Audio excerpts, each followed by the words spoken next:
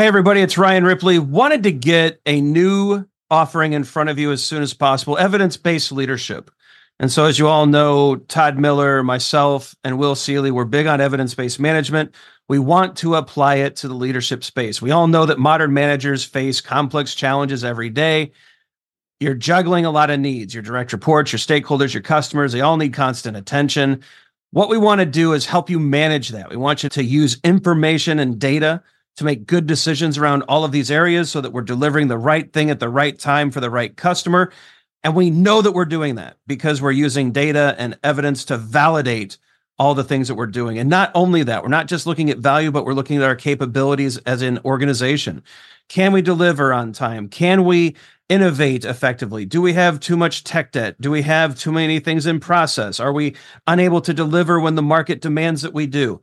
We look at all of these things with evidence-based management. We merge that into a leadership mindset and lens, and we enable you to make new and better decisions repeatedly based off of the data that you're collecting within your organization.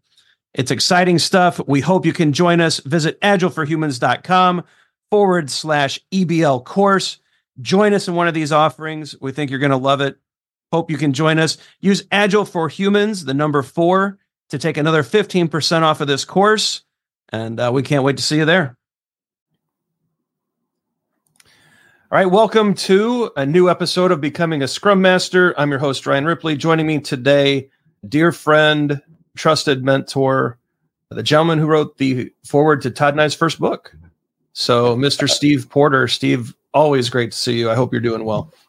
I'm doing well. Thank you very much for including me in this. Really excited to have a chance to chat with you, share some of what I know. And by the way, thanks again for asking me to write that forward. That felt really great. Thanks. And if you haven't read the book, go read the book. Yeah. Get Fixing Your Scrum and read Steve's brilliant foreword. No, it was really nice of you to do that. A quick personal note is for Todd and I both. Steve was instrumental in getting us through the PST journey and encouraging us and inviting us. And so I wouldn't be sitting here if it wasn't for Steve. And so, yeah, he's definitely been a big part of my journey. But the questions today are about Steve's journey. So the first question I have for you. So can you share the story of how you first encountered Scrum? What motivated you to become a Scrum Master? And was there any particular moment or experience that kind of sparked this journey that we've been on? Yeah, my background's in software development. I've been writing codes since I was relatively a kid, and I'm old enough that writing code when you're a kid, for all the kids out there, that's just normal. Back when I was a kid, it was not normal. I was a geek. It was odd. So I loved coding and went to go be part of my career, went to go work for people doing that, and I would spend a lot of my time learning how to code. And then after I was good at this, probably not the best word for it, I discovered process. I discovered a book on XP. XP was my very first non-coding book I ever read. I went and picked it up, read through it, and went, this is brilliant. This explains, I was working for a big insurance company, which was not agile. And when I read through the XP book, this is brilliant. This is exactly what we should be doing. I think this is great. So I went back to the company that I was working with as a developer and said, hey, we should do this. This is awesome. And they're like, extreme programming? We're an insurance company. We don't do extreme here. I'm like, crap. Okay. And then I learned about Scrum, specifically Scrum certifications, right? People have been around long enough to know that the Scrum Alliance has been around for a very long period of time and started offering certifications on Scrum. And when I learned a little bit more about it, I'm like, this seems familiar. There's a lot in here that was in this XP thing, and they've got certification for it. I wonder if I might be able to get certified in this thing and then be able to slip in all of these XP practices in my insurance company, because then it's not extreme programming. It's this Scrum thing that, look, I've got a certification. So insurance company, you should be happy that I've gone and got certified on something. They love certifications. So my introduction to Scrum was a back door for me to have a way to bring in a lot of those XP practices, which you need to do when you're doing complex work around software. So that was my introduction to Scrum. And I started off just doing it, not necessarily being a Scrum Master, but that was certainly my introduction to the framework. It's pretty wild. I think a lot of people, Todd and I included, found our way into Scrum through Kent Beck. Extreme Programming Explained was our first books and early books that we read too. And yeah, I think Kent brought a lot of people in early on, trying to sneak technical excellence through the back door, right? Yeah, exactly. And I feel a little bad for Kent because those practices are great. I might suggest he's got a branding problem. Maybe. Around trying to get those ideas out to people. And I wish they would do as well as Ken and Jeff have done about getting people to embrace Scrum. And honestly, you and I have been around long enough that if you're working with a company and they're doing Scrum, if they're not doing XP, if they're not doing a lot of those practices, they're going to struggle. A lot. So a lot. Yes, a lot. So was there a specific project or situation where you had a eureka moment, something that made you realize the true power and potential of Scrum? And if so, could you describe it? Yeah, there's obviously a whole bunch of, isn't this great? But I'll share one that as a trainer, I often share with my students. And that's around this idea of having done increments. Like at the end of every sprint, having something. We used to talk about potentially releasable, usable, useful, and value, all that stuff. That when you're finished the sprint, I got something. I was a product owner for a product company, and that company was doing Scrum, and I thought we were doing pretty good. Every 2 weeks, we would have something that was shippable, potentially releasable. The way the company worked, though, is putting something into the customer's hands, especially en masse, was expensive. So we did 6 releases a year. But every 2 weeks, we had something ready to go. And we'd occasionally have customers who would have a challenge, and we would be able to ship them builds awesome. That were always current and that would not break anything they already had. I thought that was really great and really important. And where I really discovered that value is during one particular release cycle. So when we would promote a release to our customers, we would say things like, coming in the spring of 2021. We were a little fuzzy on the dates when we were communicating to our customers. Sometimes we'd say March, but we would never say, on March 23, here's where you're going to get the release. Right. That's what we promoted to our customers. Internally, we had a date. It was going to be at the end of 6 sprints, you're going to get it. One of the reasons we were a little bit fuzzy is occasionally it wasn't 6 sprints, it was 5. Or occasionally it wasn't 6 sprints, it was 7 or 8, depending on the decisions we were making about how much value we were going to bundle up in that release. Getting near to the end of the release, I think it might have been like we were planning out the last sprint. I'm looking at the backlog, and as product owner, I'm like, I'd really like to include this last handful of features to really make this release worth something. So chatted with the head of sales and marketing and said, hey, we were planning for this date. We're going to push it another 2 weeks. And it was with the look on her face was like, you're doing what now? And it's, yeah, we're going to push 2 weeks. We've done that in the past. Not a big deal, isn't it? It's, no, we can't do that. And it's like, what do you mean we can't do that? Like, we've done that in the past. She said, no, you don't understand. The end of our quarter's coming up. It's, yeah, so what? It's the end of the quarter's coming up. We need to make our numbers. And we've got sales that are dependent on having a release come out. And I'm like, well, we'll just push it 2 weeks. We're going to capture those sales anyways. They're going to come. It's just going to be 2 weeks. And the look on her face, no, you don't understand. We're part of a very large organization. They want us to make our numbers. We want to make our numbers. So you need to release something, and you need to release it by this date, or we're in for a world of hurt. I'm like, crap. I was more of a product owner, not really a business guy, certainly not in a large corporate environment. This was my first experience with we need to make our numbers. Yeah. So went back to my team, talked about what we were going to plan for that sprint, which was going to be the original sprint, and talk about the stuff that I was hoping to get into the next sprint that was going to be part of the real release. Talked with sales and marketing and said, okay, here's what I think we can fit into the release. Here's what I was hoping to get in, but I won't be able to if we need to push it 2 weeks earlier. We need to get it now. And when I chatted with sales and marketing and they looked at the stuff that was left, they're like, that's not that important. We did the important stuff first. Scrum. The stuff that the customers really wanted, the stuff that our sales and marketing people really wanted us to have for that release, it was all done. It was in the can. It was done sprints ago.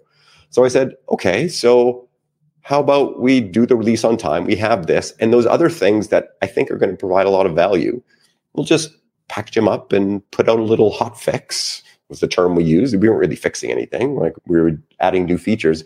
I'd really like to get that into our customer's hand. Can we do that the sprint afterwards? They're like, yeah, sounds good. Just as long as you've got something that we can put on our website, that we can promote to our customers, that we can use to drive sales. As long as you've got that ready for that deadline, then we're good to go.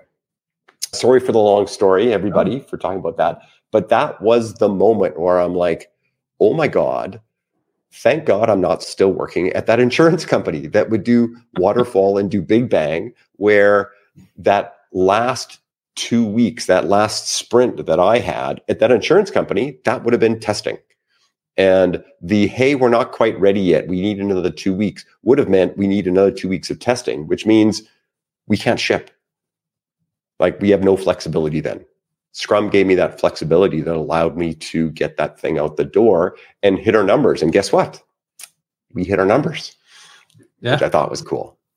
Numbers matter, revenue recognition, all of those business terms. And what I love about your story, Steve, is that you're collaborating with those different aspects of the business, and you're getting their input, and you're actually like, it's a good story of popping that Scrum bubble. Go talk to sales and marketing, go, and that collaborative power, and then Scrum giving you the option of when to ship. That's just, it's awesome. Yeah. And honestly, sales and marketing were part of our team. It wasn't quite as cross-functional as I would have liked. They weren't showing up to our dailies. They were certainly involved in sprint planning, maybe not as hands-on as the people writing software. They were certainly part of our sprint reviews. Every sprint review, we would hear from sales and marketing, and they would tell us what they were doing. And that was another eureka moment for me for how valuable it is to have the people building the product, in this case, cutting code, the people building the product here every single 2 weeks. We're doing 2 weeks, to have them here every single 2 weeks. How is the product selling? What are they hearing from sales? To build that collaboration, build that bridge between people who are super important to the value of the product we were building, and to have those people have input into the sales and marketing process. Like, that cross-functionality is another case where the things that we tell people they should be doing, we were able to do a little bit of it to really see the benefit. Yeah, it sounds like that type of team experience and collaborative experience would definitely set that hook that would make you want to have more of that. And I think that's such a good anchoring story that, you know, all right, now I'm a Scrum person. This is because of all of the great things it led to. How has your perception and execution of the Scrum Master role, accountabilities, I'm getting a little loose with the terms just for the general audience. Yeah. How has that evolved? And are there aspects of the role or accountabilities that you view differently now compared to when you first started?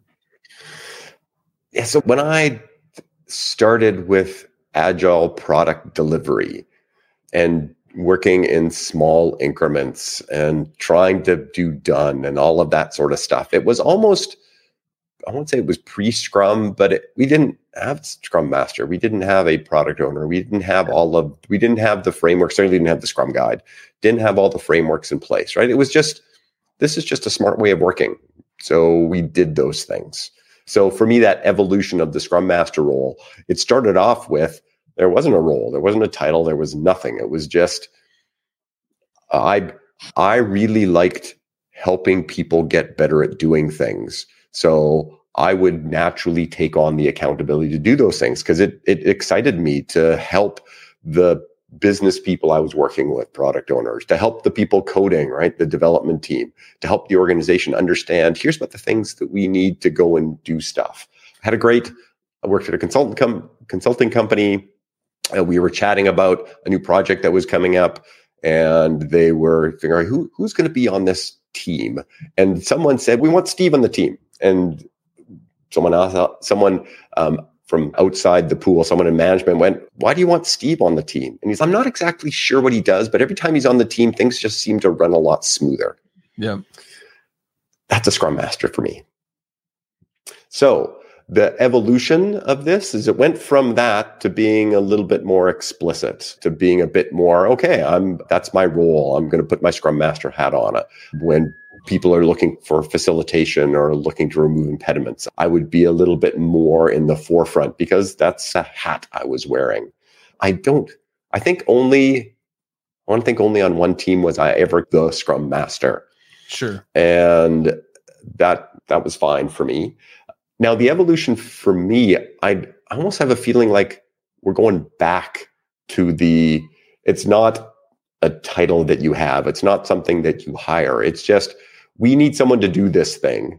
Who's going to be accountable for making sure that impediments are being removed, that the team is doing continuous improvement, that they're meshing well with the organization, to grease the wheels, to remove those blockers. We need someone to do that. Who do we have that's going to step up and do that and in the best position to do that? You've heard me say this before, and I certainly talk about this in my training classes. Some of the best Scrum Masters I ever met were just good line managers. Yeah. People who I've got a team of people, I want them to be successful. I have to report to someone who pays my salary. They're expecting this team to do well. I'm going to grease the wheels, facilitate events. Like, I'm going to do all that stuff. But am I a Scrum Master? No, it's not my title, but yeah, you're a master. Yeah. And I'm hoping more organizations will view it that way, that we need someone to step up. Who's the best person to step up? Let's make it really clear. Okay, you're stepping up into this. Here's the things that you're accountable for. Go do your thing. Love it. Yeah, we're aligned there. I recently published a blog post about maybe your next Scrum Master should be your manager. And it caused interruption, but it also, I think things are moving, as you said, I think things are shifting in that kind of direction. So yeah, the key piece for me there is that you need to have someone who's got some authority to get things done. Yep. And one of the dysfunctions I've seen in a lot of organizations is the Scrum Master is knowledgeable, they're enthusiastic, they've got a lot of the right qualities, but they're not senior enough in the organization to actually be able to make stuff happen. Yep. And sometimes that manager title gives them the authority to go make things happen. And if you're a Scrum Master that can't make things happen, even if you want to make things happen, but you can't, you're not going to be very effective for your team and your organization. So anybody who's listening to this and you're trying to figure out who's going to be a good Scrum Master, find somebody who you trust to have the authority to make stuff happen. Because without that, you're potentially wasting your investment in the person that you're calling a Scrum Master. So that leads into the next question here, so Steve, it's always great talking to PSTs because we tend to lead each other to the next question.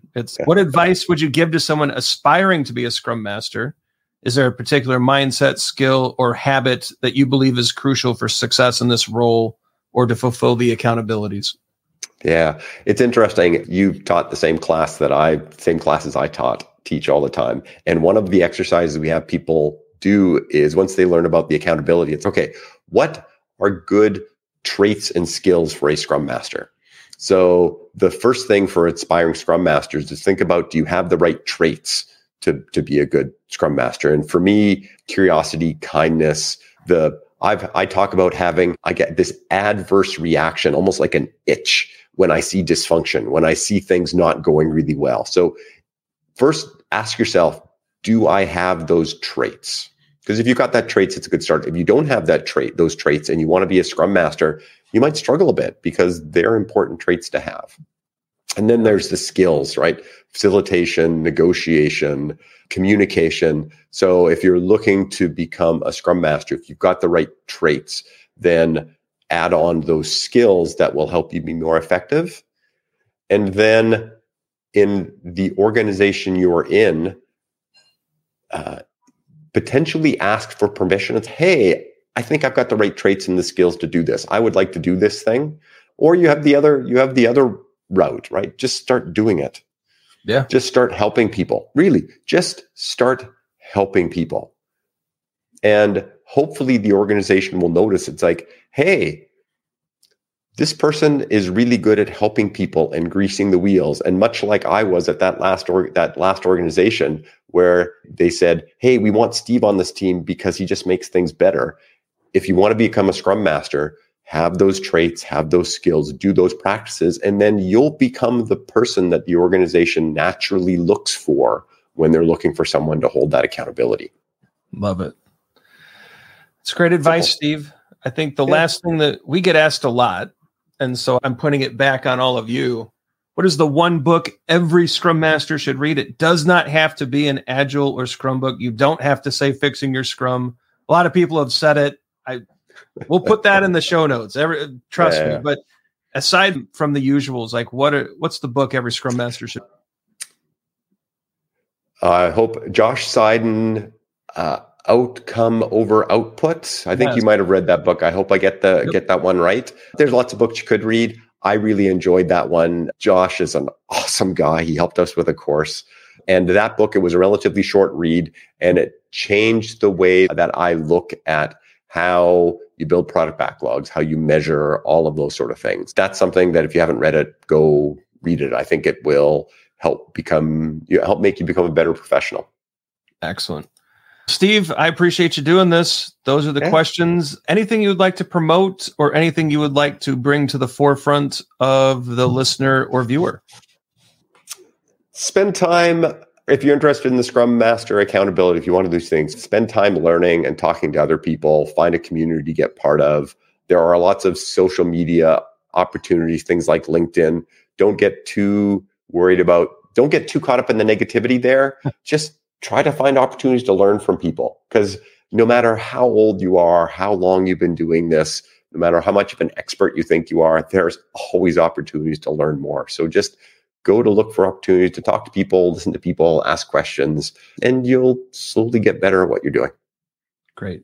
Thanks, Steve. We appreciate you. Always good to talk. Excellent. If you enjoyed this discussion, and subscribe, hit that bell so you don't miss future discussions with great PSTs like Steve. Be sure to check out the videos that are popping up. That's our free Scrum Master and free EBM course. They are totally free for you to use, get you a great start down that career path and down that journey of Scrum. Leave us your questions and comments. We love questions and comments. We can talk forever about these topics. So if you have a question for me or Steve, leave it in the comments below. Maybe we'll get Steve to come back and follow up if there's enough questions there. For Steve, I'm Ryan. Go forward, do some great Scrum things. Keep learning. Steve's a continuous learner. That came out beautifully in his answers. Keep reading, keep learning, keep engaging, and we'll see you next time.